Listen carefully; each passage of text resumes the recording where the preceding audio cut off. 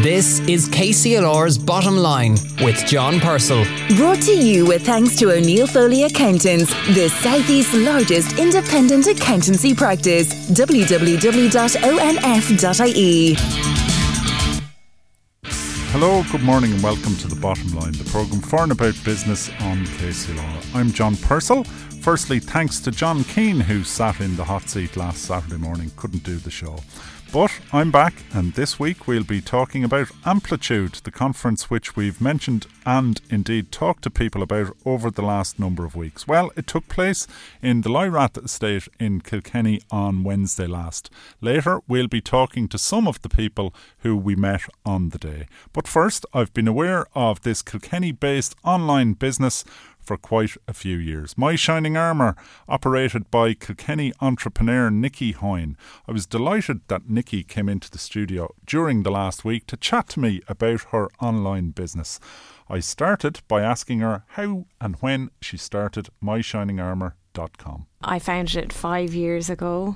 Nearly 6 actually. I quit my job 6 years ago and then started 1st of January 2014 and launched in April that year. And did you quit your job when you knew you were going to do it, or had you quit your job? Do you know, a friend of mine, very like a family friend since I was little, turned around to me and I was like, do you know, I think I'm going to start this business. I'm going to start this online business. She was like, sure, of course you are. You're always going to do that, Nick. And when she said it so, like, she was dismissive. She was tidying up or something. She's like, sure, you're always going to do that.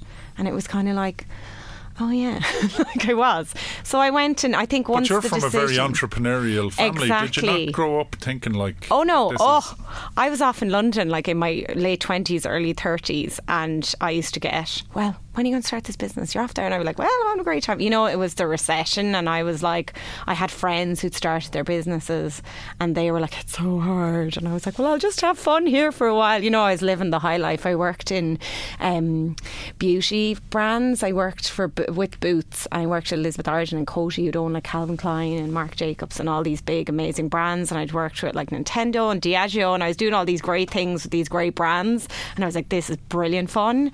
And then I came home. I kind of was like, if I stay in London, I'll be here forever. And I didn't really want to be there forever. I only went for 6 months initially and then stayed. So I came home and I worked for about 10 months here, and then I was like, okay, I worked at Merlin and I just hated it. I was like, I cannot get passionate about showers. I need to be brand. And I was working in France, and it was just travel, and it was exhausting, and I just said, no, okay, I'm going to do my own thing. And I think I just came to the point where the job I wanted, I say this very poetic, I think I stole this from someone definitely, the job I wanted didn't exist, so I created it for myself. And I saw the like little business, Instagram, I loved Instagram, and it was kind of very early days, it wasn't very big in Ireland, and there were these bloggers, and they were like, before it was like back in 2011, 12, and there was something in it, and I saw these little businesses and they were American, and I kind of looked into them, like, that's a girl at home and she's got 2 kids and she's doing it from her kitchen table. Whereas now that's actually quite common. You get loads of businesses that kind of Instagram businesses, or they're on social media. And I just went, I can do that, and I can do it better. I've all this experience with massive international brands. I can do this. And I literally went and did it, and I've had a ball. Yeah. Had a ball, and no obstacles. Has it all been? Oh my God, sailing? It has been a roller coaster. I've made more mistakes than I care to. You know, I've like been ripped off by web developers. Like, went into Christmas 2015 with a website that didn't work very well. Looked great, and big, like, oh, your new little website, and it didn't work, and he refused to, you know, like, it was just so many things. And, you know, and because I think I'm very like innovation and what's next, and I remember years ago being told, put yourself out of business, and I never really understood what that meant until I realised there were people then who, like, Pennies was watching what I was doing, and they would bring out products similar to some of the stuff that I had, and other little businesses started, and I was like, oh, they're doing the same as me, and it, you know, and I just was like, I need to put myself out of business. So I literally started off with statement jewellery, and I was like, well, that's a trend, and it was very 2014, 2015, like statement, you know, necklaces and stuff like that. And I was like, okay, and I was getting bored. I was like, well, I'm bored of that, because I'll do something. And because I was so obsessed with it, I then brought in stationery, and then I, brought in, okay, let's do, notebooks and tech accessories. Everyone was kind of accessorizing their phones and their, and I just kept going and then I was like, brands, so you're bringing in a big name that kind of boosts your business. So I had like Kate Spade stationery, and that was just went phenomenally well. And it just kind of has snowballed, and I get bored so easily that I just keep changing it, keep changing. And are you not, speak to me a bit about confidence. Are you naturally confident? Because a lot of people who start businesses, I think, struggle with the confidence bit, and I think it holds back a lot of people. Have you always been confident in I think, I can't take any credit for it. I think my dad is someone who really doesn't care what people think, and he just is a risk taker and he does his own thing. But my mum is the most positive person in the world. And since I was dot, she always told me, you're brilliant, you can do whatever you want. The most important thing, I think it comes from a most important thing in my life is to be happy and enjoy what I do. And if you're enjoying what you're doing, you're confident in that, well, this makes me happy. And I think then, I could, people then, I suppose from the outside, it was hard work and flat out. But people from the outside are like, wow, you're doing so amazing, you're everywhere. And and I was very, I suppose from a marketing point of view, very much, we've shipped to 20 countries, we've shipped to 30 countries, we've shipped to 40 countries. And that, people are like, wow. And constantly kind of this, then I probably got a bit of imposter syndrome at some point. I was like, wow, everyone's telling me I'm amazing and successful and this is crazy. And I think I read recently, someone was talking about success, and they were like, well, once you're successful, like where do you go from there? So I think that made me stop and go, okay, you got to get new dreams and new goals. And I just live my own little world, and I've always kind of tried to be different and try to do something differently. And that's where my kind of gift or my gut lies, and I know I'm onto something. Now 9 times out of 10 I get something new and I'm like, yes, and people love it. And that's the thing. So it's good that, nose for what people are like. And I know when to get out of things. I know when to go, do you know what, that's enough of the funny doormats, because they're now in wherever you see them in other stores, and that's enough of that. Or just different products that I've done, and it's like, get in, get out, and just move on and be new. Because if you're not new, you're old, and there's enough people kind of out there trying to replicate what you're doing that you need to just keep on your toes. And so presumably we're in early November at the moment, presumably a critical period of the year for you. Tell us about that. Christmas is probably 30% of the year, and I think probably not the first but the second year in business, that Christmas was like 60% of the year. It just exploded. Everything kind of happened at the same time, and people say you're everywhere, but I wasn't really everywhere. I was in all the places I need to be for my profile of customers. So all the right bloggers, the right magazines, on Expose. Sounds good. How did you manage that? I just asked. I think that's the thing. Like, got in, people say, I got in Cosmopolitan, Grazia magazine, and Vogue magazine. How'd you get in? I asked. I literally messaged them and sent them stuff and went, this is my brand. And I packed it up really nicely. And the best thing that ever happened was the jewellery editor of Vogue sent me an email. She'd received a package, and this, like, literally no one can take this away from me. It's like my proudest thing ever, because I love Vogue, and Vogue is kind of the pinnacle and the dream. And I sent it to her, and she emailed me, and she was like, she took the time to email me and say, I got your package, I get loads of these, but you did it so well, you put it together so well. I nearly died. And at this point, it was a Thursday, and I was watching my nieces. I used to watch them like for cash, literally on a Thursday, and they were there, and I was like screaming at them. They were like 2, and I was like, oh my God, Vogue, it's Vogue. And they were just like nodding at me like, hey, what's she doing? But Nikki's got mail. Yeah, like, that was that. And I think that's what keeps you going, the days like that, because there's hard days and months, and you're just like, oh my God, can I keep doing this? To keep up that, you're on all the time. It's a very social media, a digital business. And for those days where you literally could fly, like, there's nothing like that feeling, I think, and that's what keeps you going. Obviously driven by passion. Finally, Nikki, just give me your top 3 tips for somebody thinking of starting a business. Starting your own business, just do it, go for it. You'll regret not having started earlier, and I would say do your own thing. don't be trying to there's no point in being the second-rate version of someone else. Do you? If you have a good idea and you're brave enough to start your own business, be brave enough to do your own thing and go for it. And number 3, oh gosh, you'll never pay yourself as soon as you think you will, and it's all about margin and a good team. Like, team is so important, to have support around you and people who push you and drive you.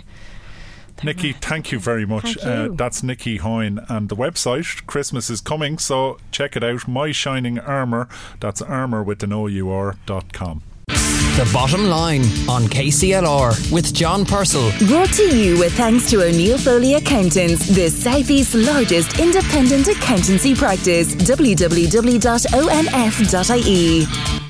Nikki Hoyne there of myshiningarmour.com, and if you're into accessories, it's well worth a visit. www.myshiningarmour.com. Now, over the last number of weeks, we talked quite a bit about Amplitude, the conference on disruptive innovation. We've even done a special podcast on it, which you can access on the Apple Store, Spotify, or wherever you get your podcasts. Just look for Bottom Line KCLR and you'll come to that. But anyway, the actual conference took place on Wednesday last in the Lyrath Hotel, Kilkenny. Great event with lots of interesting people and interesting talks. The conference was officially launched by Minister for Training, Skills and Innovation, Research and Development, Waterford TD, John Halligan. He made an interesting speech, and afterwards I caught up with him and asked him about the central role played by innovation in Irish industry. Absolutely. I was making the point inside, and I make it everywhere I go, that innovation will be the driver of economies. It'll be the sustainability of your economy and how your economy grows over the next 10, 15, 20 years. The reason for that is that the research and how companies are innovating upwards all of the time. I made a point inside that we're facing into what I would call the fourth industrial revolution, and that means that the technological advances that will be made over the next 10, 15, 20 years will be unimaginable.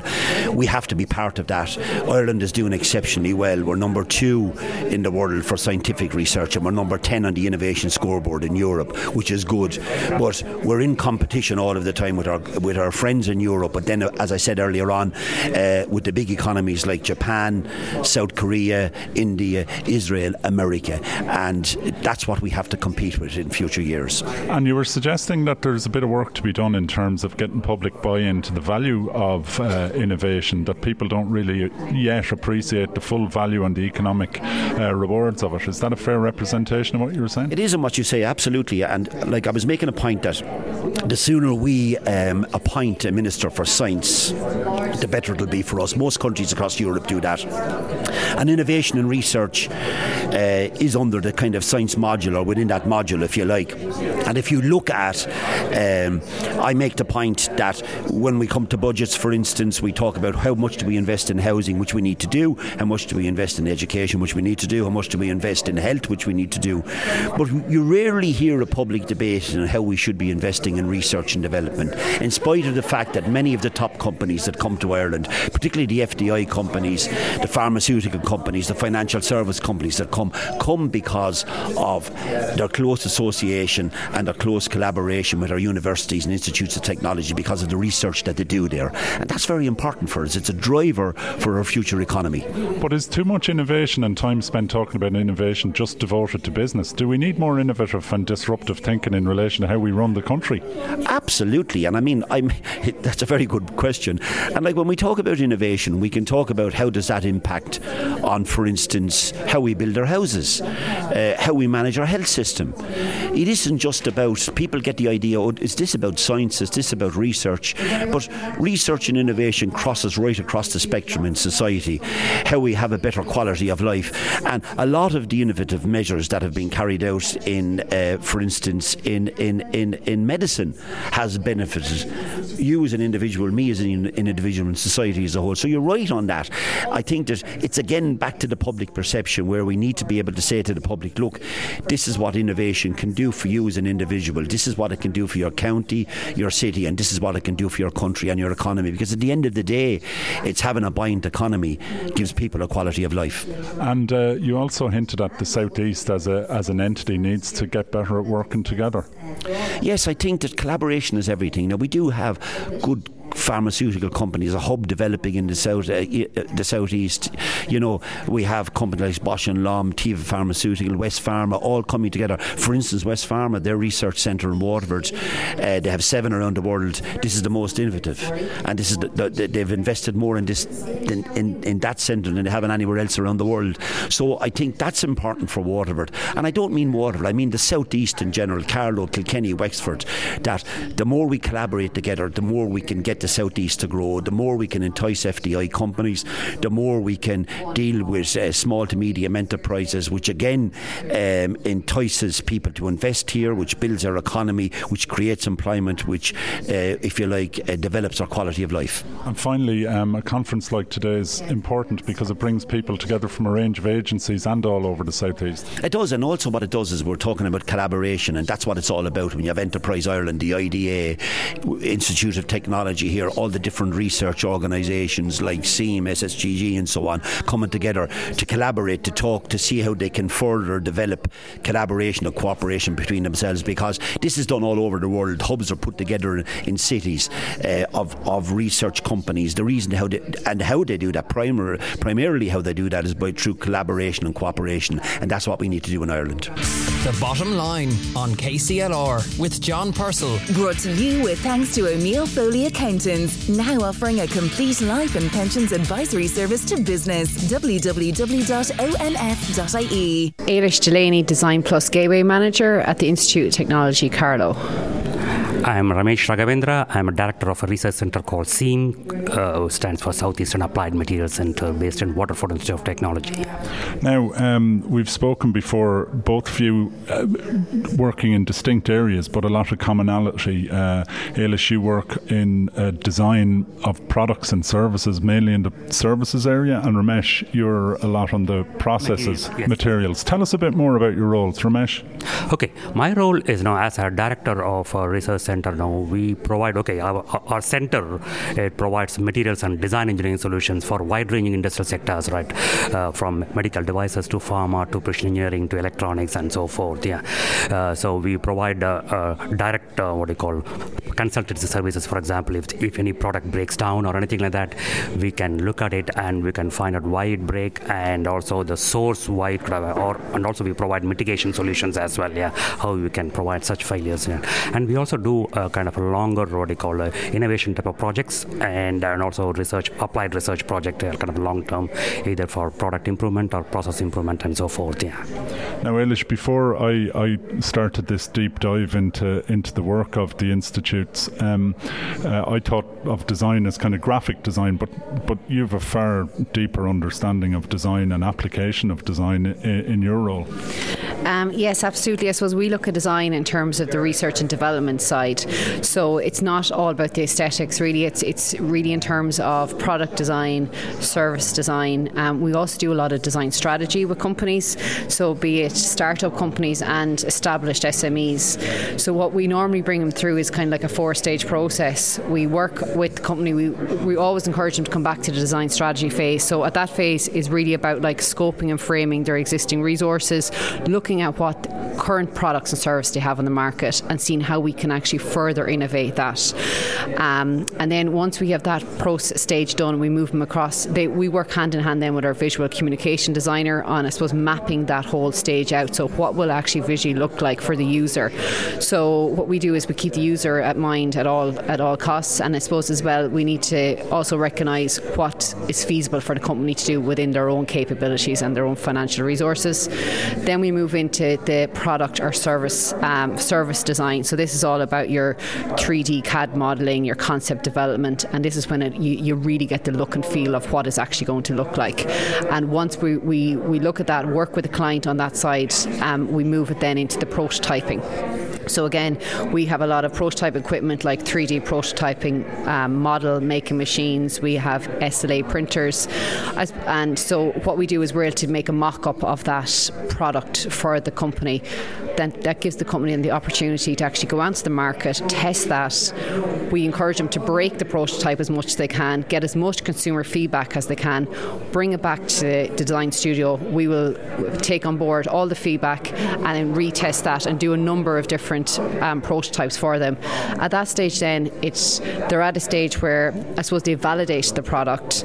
It takes a lot of the risk out of it, and then they can move on then from us into the manufacturing, into design consultants and into the manufacturing of the product. Ramesh, Eilish was talking there about 3D printing, and I've seen the 3D printer set up in the Institute of Technology in Carlow. You were telling me about some of the kit that's at your disposal in SEAM, and that's available for companies throughout the Southeast. You've worked with over 200 companies. Can you tell us about some of the equipment that you've got there and how it can help companies innovate? Yeah, actually, no, we have a lot of niche equipments in house, right? For example, we have CT scanner, right? And the CT scanners are exactly same kind of a CAT scan system which are available in the hospitals, right? This CAT scan equipment look at the human bodies, or inside of the human bodies. Our CT scanners, what we have, they look at inside of the product, right? So without breaking the product or without opening the product, we can look at it if there's any fault, what is the fault in the product, yeah. And also, for example, now if we can do product design optimization, meaning, for example, once you make a product and if you want to see how much it has deviated away from the original design, yeah, you can do a CT scan and you can overlay that with the original design and see how much your product has deviated away from the original design, yeah. So all these kind of things we can do with CT scanning, yeah. So apart from that, now we are also big into 3D printing, yeah. So we have a 3D printing. In fact, we are one of the leading 3D printing centers in the country. In the sense, we do projects. In the sense, we can.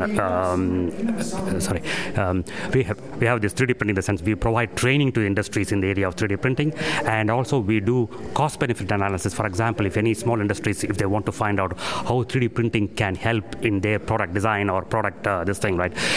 So we can look at it, and then we can find out how 3D printing improves their product, yeah.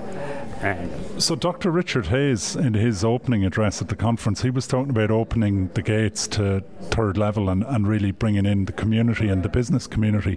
The equipment that you guys have got and the expertise that you've got, your whole mission is to make this available to as many people as possible. Tell us about that, Eilish. Yes, so we have, like Ramesh and SEAM, we have a number of 3D printers that companies can actually come through the Design Plus office, and then we can actually scope out what the requirements are, and then we have a technician on board then that manages all the different facilities that we have, and then we can develop prototypes for them.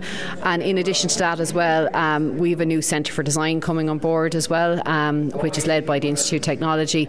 Again, there's going to be a huge amount of prototyping equipment, again, just specifically for industry use. So we'd really encourage anyone out there to actually come through the gateways. And again, if IT Carlow can't facilitate your needs, we're one of 15 gateways around the country that we can actually collaborate with another Institute of Technology and form the introduction for you. And that's part of the whole technology gateway network, a huge resource there, not just here in the southeast in Carlow and Waterford, but throughout the country. How many technology networks are you tied into, Ramesh? Altogether, there are 15 gateway centers, right? In case if we don't have expertise in a particular area, then we refer to that to our sister concerns, sister technology gateway centers. It is distributed throughout Ireland, but in the southeast, we are fortunate enough to have 4 technology gateways, 1 in IT Carlow and 3 in WIT, yeah. One of the things that strikes me, though, when I hear about CT scanners, 3D printers and so on, is the cost of this kit. What kind of money do companies need to be thinking of when it comes to accessing your services, or is there funding assistance available? There are a lot of funding things available. Yeah, in fact, now Ireland is one country which really helps industries in there's so much of funding pots available. In fact, we technology gateway centers, we tell industries, right? For example, if it is going to be a longer term projects, right? So we tell industries there is so much of funding available, and we help industries write the proposal and get that funding. Yeah. So for example, right, if it is an Irish-based client, if it is an Irish-based company, you can get funding up to 80% under Innovation Partnership Program, and we do write the proposal based on their needs. Yeah, and we submit the proposal and get that funding for the industries. And just to follow up what Ramesh said as well, if a company doesn't want to go into a long-term project like an 80k 200k up to 250k project with us, there's an introductory step that what we can facilitate as well. It's called innovation vouchers. So again, they're Enterprise Ireland funded. They're worth €5,000, and the criteria is its company needs to be a limited company, and you can also avail of 3 of these. So there's approximately 15k of funding like at your disposal there. So again, it gives you kind of stepping stone in before you actually get into a full-scale innovation partnership with any of the institutes. Ailish Delaney and Ramesh Raghavendra, they're finishing off that report from the Amplitude conference, which was held in Kilkenny during the week. And if you would like to hear more about Amplitude, from Monday, a special Bottom Line podcast will be available on all your podcast platforms, featuring lots of the people we spoke to at the conference on Wednesday last. It was a really great event and lots of interesting people across lots of sectors, from manufacturing to smart agri to future medical technology and all that kind of stuff. So do look up that podcast if you'd like to hear more. That's about all we've got time for on The Bottom Line this week. Thanks to everyone who took part in this week's programme, to Nikki Hoyne, Ailish Delaney, Ramesh Raghavendra, Minister John Halligan, and thank you also to Deirdre Drummy, who produced, John Keane, who did a heroic job of stitching it all together on sound. I'm John Purcell. I'll be back with you next Saturday just after the 9 o'clock news. Until then, don't forget you can listen to this programme again on our Bottom Line podcast. But until then, have yourself a good week and enjoy the weekend. KCLR's Bottom Line. Brought to you with thanks to O'Neill Foley Accountants, now offering a complete life and pensions advisory service to business. www.onf.ie